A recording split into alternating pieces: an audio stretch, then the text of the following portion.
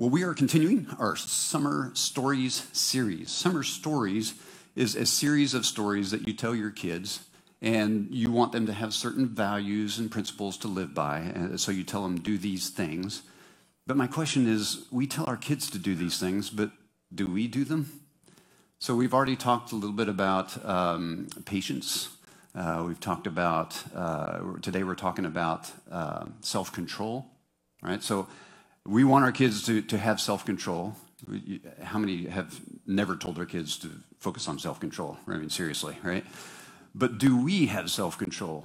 That's the question for today, and it's a good one because as I prepared this series, I thought, oh, well, this would be kind of a neat tie between kids and parents and all the things that we talk about.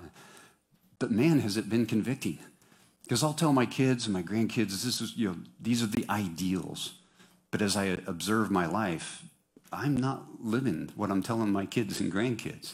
So what a wake-up call for me. And it's not meant to be pound over the head judgmental type of thing. It's meant to raise awareness. Because if we're aware of what we do, then we can change what we do. Is that not true? I hope, by the power of the Spirit. So today we're going to talk about this thing called self-control. Now, before we get into that, I want to ask you, what did you think about when you were 17 years old? Just picture that in your head for a second. I'll throw up a picture. This is a 17-year-old. His name, well, I'm lazing people there. Sorry, dude. Sorry about that. This is David. He's a 17-year-old. He wasn't thinking about too much other than an Astros game. And he had a great time. That's his brother and his father there. And as a 17-year-old, you know, the one thing that I did not think, am I going to make it home tonight? If you've been following the news, you may know this story. This was an Astros game on July 6th. Father and two sons went to observe the game. After the game, they were leaving the parking lot. There was a bit of a traffic jam. I mean, go figure, right? It's a major sporting event, and you're trying to get home. Tempers flared a little bit. There was a verbal exchange between the father and another individual, and there were some hand gestures exchanged, as you can imagine. And then they got out of the parking lot, and Dad thinks, okay, well, that was frustrating, but it's over. It was not over. The other individual in the car decided to follow them out onto the highway and began aggressively driving and trying to cut them off. And eventually, he pulled a handgun and fired shots into the truck, killing David, the 17-year-old. Now, the 17-year-old was not driving. He was not the one that started the altercation. He had nothing to do with it. He was just a passenger in his dad's truck, not thinking, am I going to make it home tonight? That's the problem when we don't exercise self-control. And it's a big problem. I hope that we've never encountered something so drastic as that, but it just goes to show the extremes that we can go to when we fail to exercise self-control. Because are there laws against that? Sure. Are there police that enforce those laws? Sure. But is it always 24/7 there's going to be a policeman right there when you need them?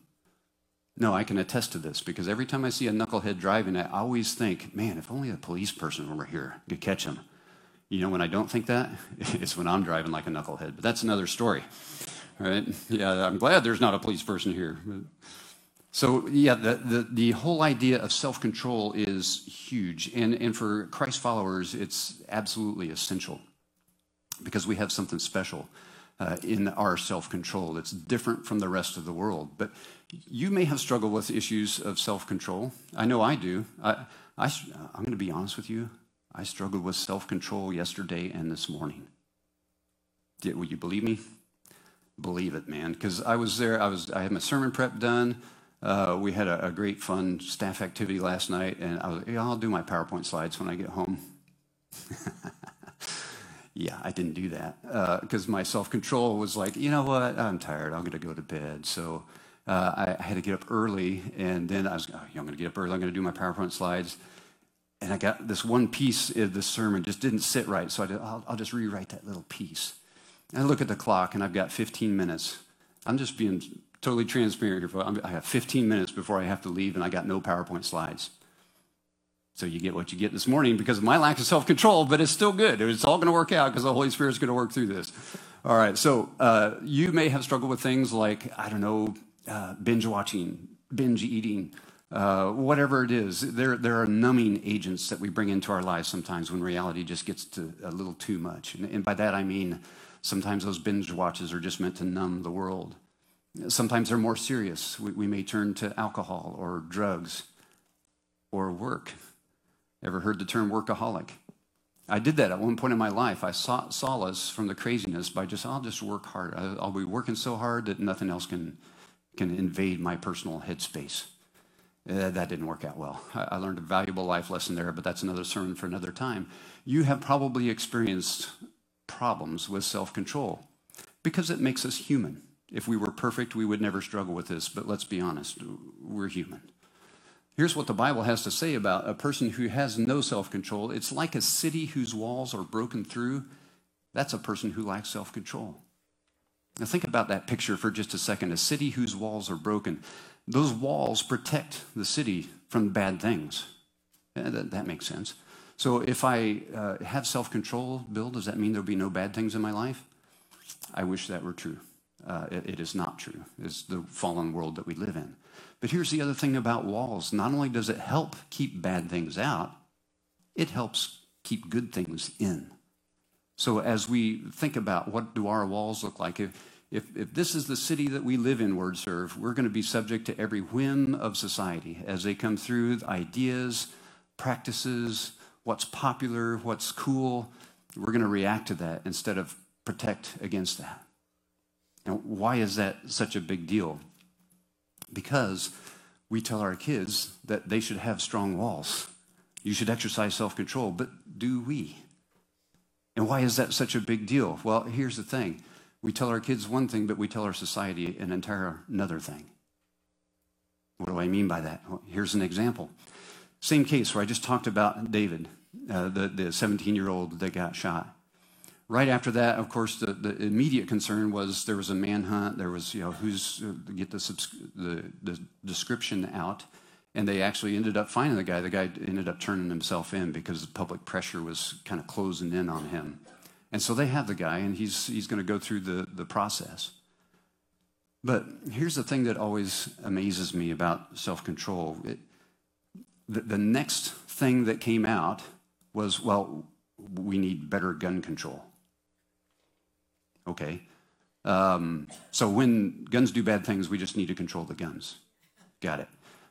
When somebody overdoses on drugs, the first thing that comes out, we need better laws about drugs.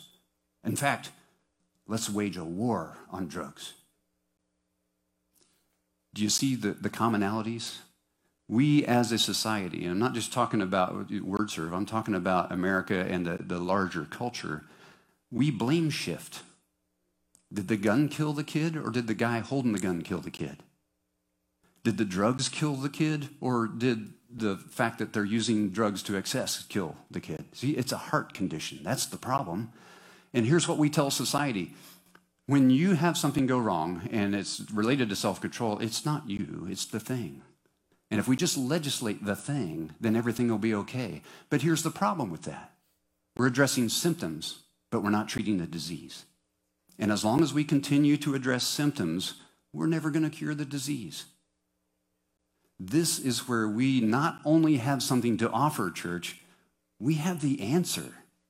That answer is Holy Spirit-led self-control.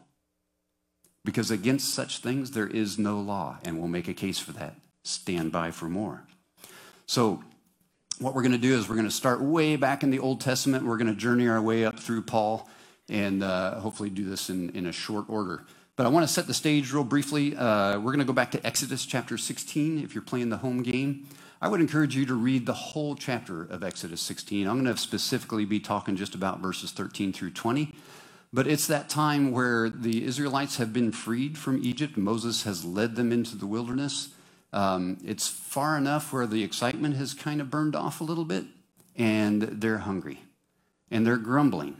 And they go, at least back there we had 3 squares a day, and I could sit by the pot and eat meat. And Moses was like, seriously, you were slaves. Why are you worried about this? And so God hears their grumbling, and God makes a deal with them. He goes, okay, you know what? I'm going to feed you. So in Exodus 16, we start to see this thing called manna come down from heaven. Now, this is a picture of simulated manna. I don't know what manna looks like. In fact, the Israelites didn't know what it looked like either, because as it began to rain down and dew-like substance on the grass that they would glean in the morning and then they could eat it, they asked, what is it? They didn't know.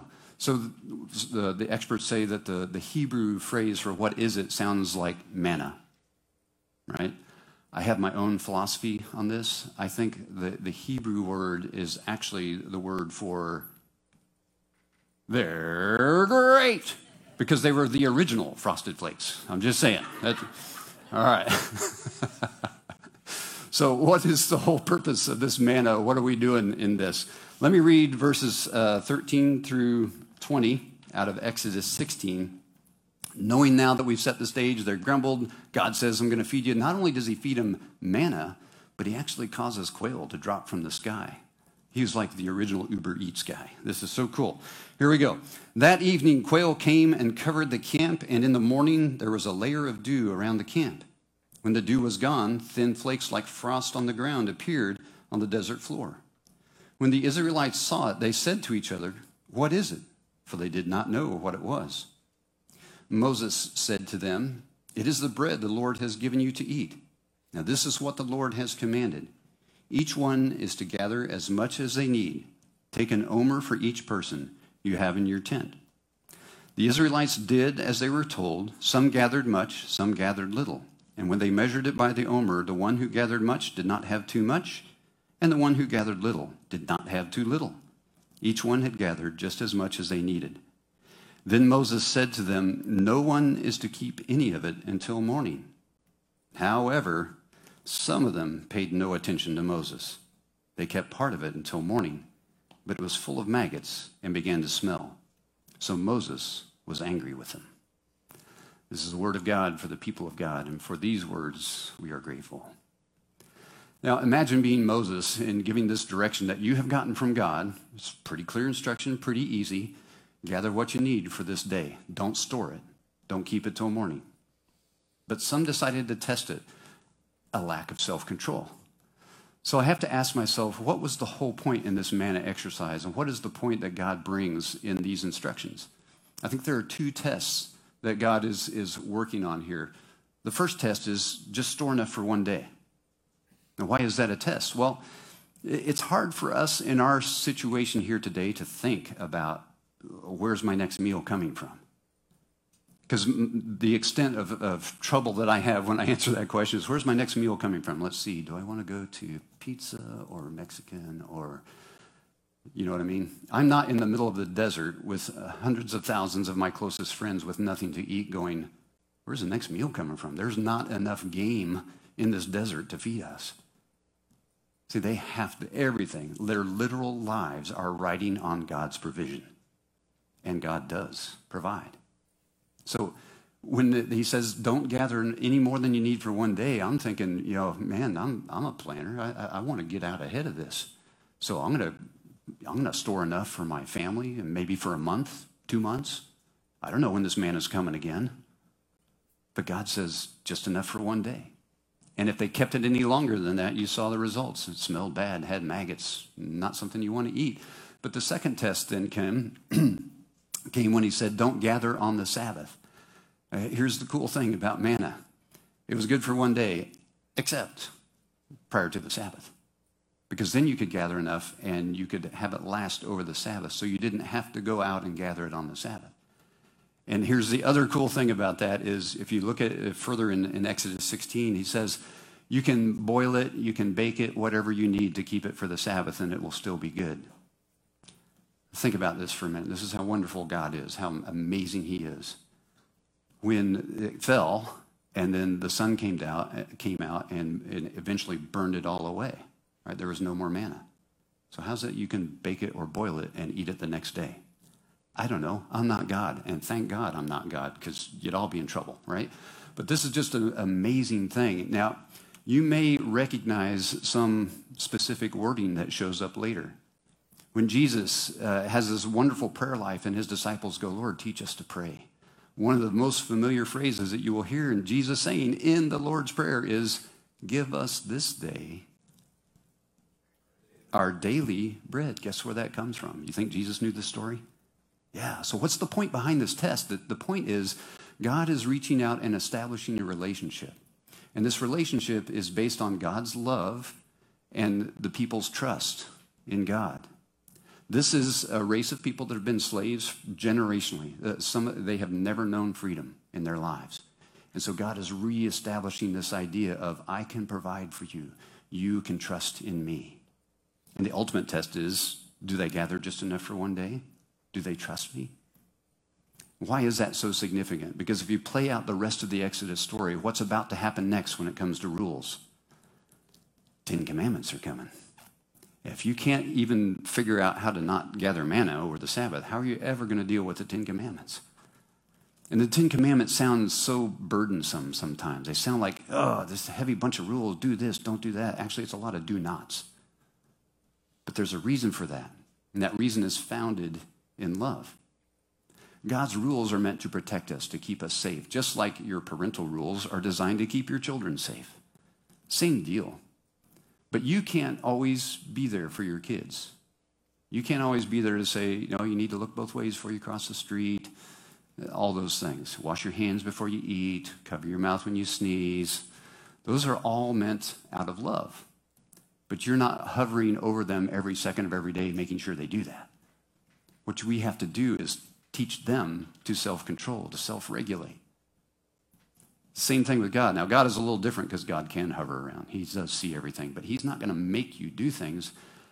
That's the other hard part. It's difficult to swallow. If God really loved us, why would he let all this happen? Because God loves us. If I don't love by choice, it's not love. If I'm forced to love, that's not true love. That's not what God wants. So there's this weird conundrum. I get to choose, and I can choose wrong, but God wants me to love and wants me to obey out of love.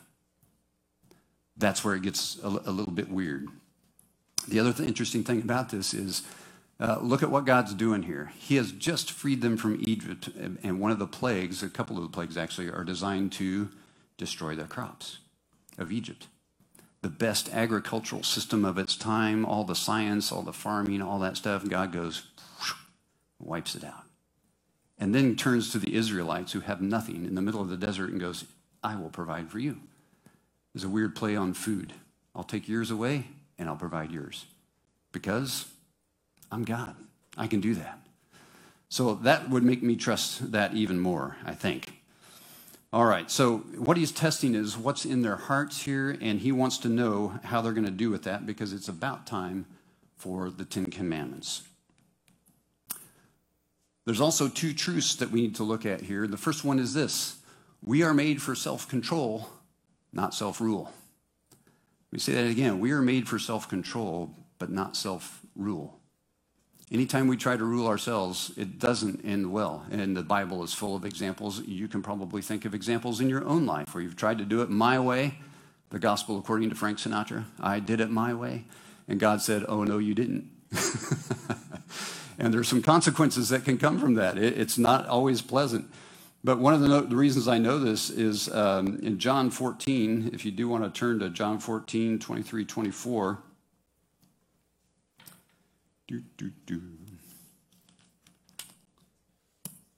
Jesus is talking, this is beginning of the farewell discourse, but he says this about this relationship between love and obedience. He says, anyone who loves me will obey my teaching. My Father will love them, and we will come to them, and will make our home in them. Now, the flip side of this, anyone who does not love me will not obey my teaching. And these words you hear are not my own. They belong to the Father who sent me. So this idea of love and obedience is intimately tied together. It starts with God testing the Israelites with manna and then the 10 Commandments, and then it goes all the way through Jesus. It says, if you really love me, you'll obey my teaching. And if you don't obey my teaching, then you must not really love me. Is that a zinger for anybody else? it was for me in the preparation of this. Ooh, that one kind of hurt. That one stung a little. If I really loved him, I would obey him. So am I perfect? No. And unless your name is Jesus Christ, you're not either. But the good news is there's grace and forgiveness in the midst of all of this, the same loving God that calls us back. So that's the first thing that we need to pay attention to. We are not made for self-control. We are made for self-control, but not self-rule. The second truth that we need to watch out for is self-control is not self-contained. Self-control is not self-contained, meaning I can't just summon up willpower and expect to live a life of a disciple of Christ. I don't have that much willpower, as you saw in my slide preparation from last night. I don't have the willpower when I'm tired, when I'm down, when I'm sick, when I'm fatigued, whatever the case may be. And guess when the enemy strikes? Do they strike when you're surrounded by friends and loving accountability and you're full up, healthy, rested, all that stuff? No. The enemy's smarter than that. They're going to wait until that time when you're down, and then he's going to pounce. At least that's been my experience. I don't know about you. Self-control is not self-contained. Now, this is good news, bad news. Bad news is we can't do this by ourselves. The good news is there's an even more powerful force that's available to us. So if you want to follow along in Galatians 5, we're going to jump over there. Galatians 5, 22, 23, this might sound familiar to you. This is Paul writing. He says, but the fruit of the Spirit is love, joy, peace, patience, kindness, goodness, faithfulness, gentleness, and there it is, and self-control. The way that this is listed is interesting to me. This is what he says, against such things there is no law. But you notice the lead is love. That's the very first thing he mentions when it comes to the fruit. The fruit of the Spirit is love. That's the capstone. But the very last thing is self-control. Now, if you're a communicator, you know there are very important things attached to the first and last things that you say. The first thing you say is usually the preface. This is what leads everything. Love leads. The last thing that you say is the summary of all the things that went before because you want them to remember that. What's the last thing Paul says? Self-control. God leads with love. But the summary of all this fruit is self-control by the Spirit. Not my own, but by the Spirit. That's something that might be a little bit hard to grasp, but let's keep going. We'll see if we can make sense of this. So, here's what we do. If we want to get serious about this idea of self-control, is we adopt a mindset as though we're hiring a coach or a trainer. And that coach or trainer's name is the Holy Spirit. That coach or trainer will remind us of everything that Jesus said. He will remind us of his teachings. He'll be our advocate. He will help us along the way. But if you went out and you spent the money to hire a professional trainer, you're not going to blow them off. And here's another couple things about professional trainers. Now, I have a daughter who is a certified trainer. She tortures me all the time. I love her, but I hate her. You know, anybody else with me? It's like I love her because she is my own flesh and blood. I love her because she has a passion for what she does, and I think she's pretty good at it. Not that I'm biased. But man, when my body is sore and aching, I hate that little girl. I think she does it on purpose to get back at me for her upbringing. I'm pretty sure that's the way that goes. But no, don't. If you're watching, I love you. All right, so what we don't want to do is blow off this trainer because they know what they're doing. They're providing this training out of an expertise, just like God is going to provide a Holy Spirit trainer for us. So there are three things that you need to think about in this mindset. The first thing is to give up. Give up anything that's going to get in your way of training or development. My daughter tells me these stories all the time. She'll get a client that will come in and say something like, my family's going to the beach this summer. I need to get my body in shape because I don't want to look like whatever on the beach, right? Or I'm getting married in, you name the month, and I need to fit into this wedding dress. And she's like, great, yeah, we can totally work on that. And some clients never make progress. They may get a little stronger, or their cardio may get better, but they don't really start to change shape. And so then her mother comes out in her, and she begins asking really piercing questions. It's annoying, right? Like, what kind of rest are you getting? What's your diet look like? And oh, well, I just have a glass of wine every night and 5 margaritas on the weekend. Well, no wonder, right? This isn't just a piece of a package. You can't just do this one thing and not do all these other things. You have to have self-control over a wide area. It's called a lifestyle. Oh, by the way, so is Christianity. It's called a lifestyle. It's not just the one thing. Oh, you know what? I'm going to work on my anger. Okay, I got my anger mastered. Yeah, what about all the other stuff? You see how it works? You can't just pick one thing and ignore the rest of it. So this coach trainer encourages us to give up the things that will not bode well for our spiritual maturity. Encourages self-control by the Holy Spirit. If you're an athlete, there's a saying, liberties are for spectators, not for competitive athletes. Think about it. Liberties are for spectators, not for competitive athletes. That means that if you're a competitive athlete, I bet you ask any one of those people at the Tokyo Olympics that is of a physical sport, is somebody watching what you eat? Is somebody watching your rest, how much rest you get? Are you stretching, not just working out? All those things, all those lifestyle things are coming into play, I guarantee. And so someone is telling them what to do. Well, isn't that a rule? Yes. But the purpose of the rule is to maximize their performance, to grow them into full maturity as an athlete. Just like God, through Jesus and the Holy Spirit's goal, is to grow us into the full maturity of Christ. That's the whole point of this relationship of love and following. So we got to give up all those things that will get in the way. The second thing we have to do is to pick up habits that will help us to mature. So maybe there is a coach or trainer that you know. We tend to call those mentors, or we tend to call them disciple makers, things like that. Maybe there's somebody who is a spiritually buff person, someone who you look up to and go, man, I know their life is not perfect, but they have a depth to them. I wonder if I could get to know them and kind of pick their brain and maybe have them help me along the way. Folks, that's what community is all about. We're not meant to do this alone any more than we're meant to try to self-control by ourselves. We're not meant to grow on our own either. So don't hesitate to pick up those things that will help you. And then finally, we need to look up. Because when we look around, we start to compare. Oh, can you believe they did that? That's the negative side. Or, I could never be like that. God doesn't call us to comparison. God calls us to freedom. That's what Jesus Christ did on the cross. Don't compare yourself to other people.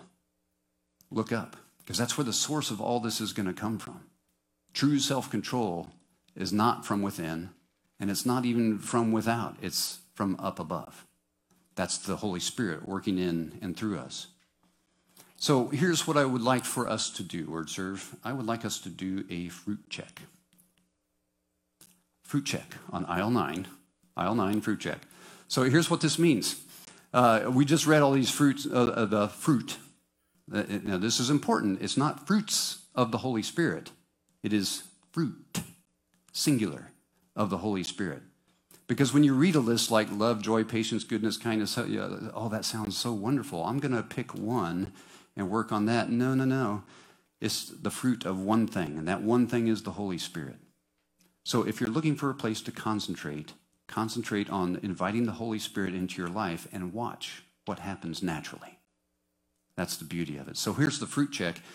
Now, what I didn't read to you and what is equally telling is the verse right before Galatians 5:22-23, because that's the fruit of the Spirit. There's also the fruit of the flesh, and we don't talk about that a lot, but let me read it for you. This is right before that, Galatians 5, starting in verse 19. The acts of the sinful nature, your Bible may say the flesh, are obvious.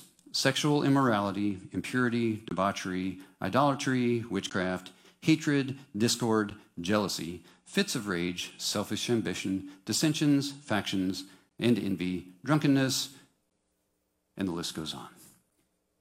So here's the fruit check. Here's the way this works. All you have to do is take stock of your life, and here's the two trees in word form. So the fruit is on the top of the tree. The root is at the bottom. So for example, on the left of the screen, you see all the fruit of the flesh. If your life is characterized by those things, guess where you're drawing from? Guess where we're drawing from? Because I will include myself in that. We're drawing from the flesh. That's not a good place to end up. It's not going to feed you. It's not going to feed society. It's not going to feed anybody anything worth eating. However, if we can live by the Spirit, guided by the Spirit, then we get these other things like love, joy, peace, patience, and notice self-control. Still makes the list. That's the answer, church. Like I said at the beginning, we don't just have a suggestion. We don't just have something to offer. We have the answer. That answer is through Jesus Christ and the Holy Spirit, to live by the Spirit, to be guided by the Spirit, and to exhibit all that fruit. And if we can do that attractively to the world, then they'll see the answer too. It shouldn't be a thing where we judge people like, you're a terrible person because I've told you this story before, but I still think it's funny. I used to tell my girls, every time you point a finger, there are 3 fingers pointed back at you. So ask any Hogan girl to point now. This is how they point. It's over there. All right? So don't be this person, right? It's not about you. It's about us. And I will look at myself 3 times before I would look at anybody else in a judgmental way. I hope that's helpful and instructive, but if not, it's at least food for thought. This is not something that we're meant to do by ourselves. This is something that the Spirit is more than willing to do through us, but we've got to get out of the way and let it do its work. I think that's the hardest part for me sometimes. As a society, though, here's the kicker.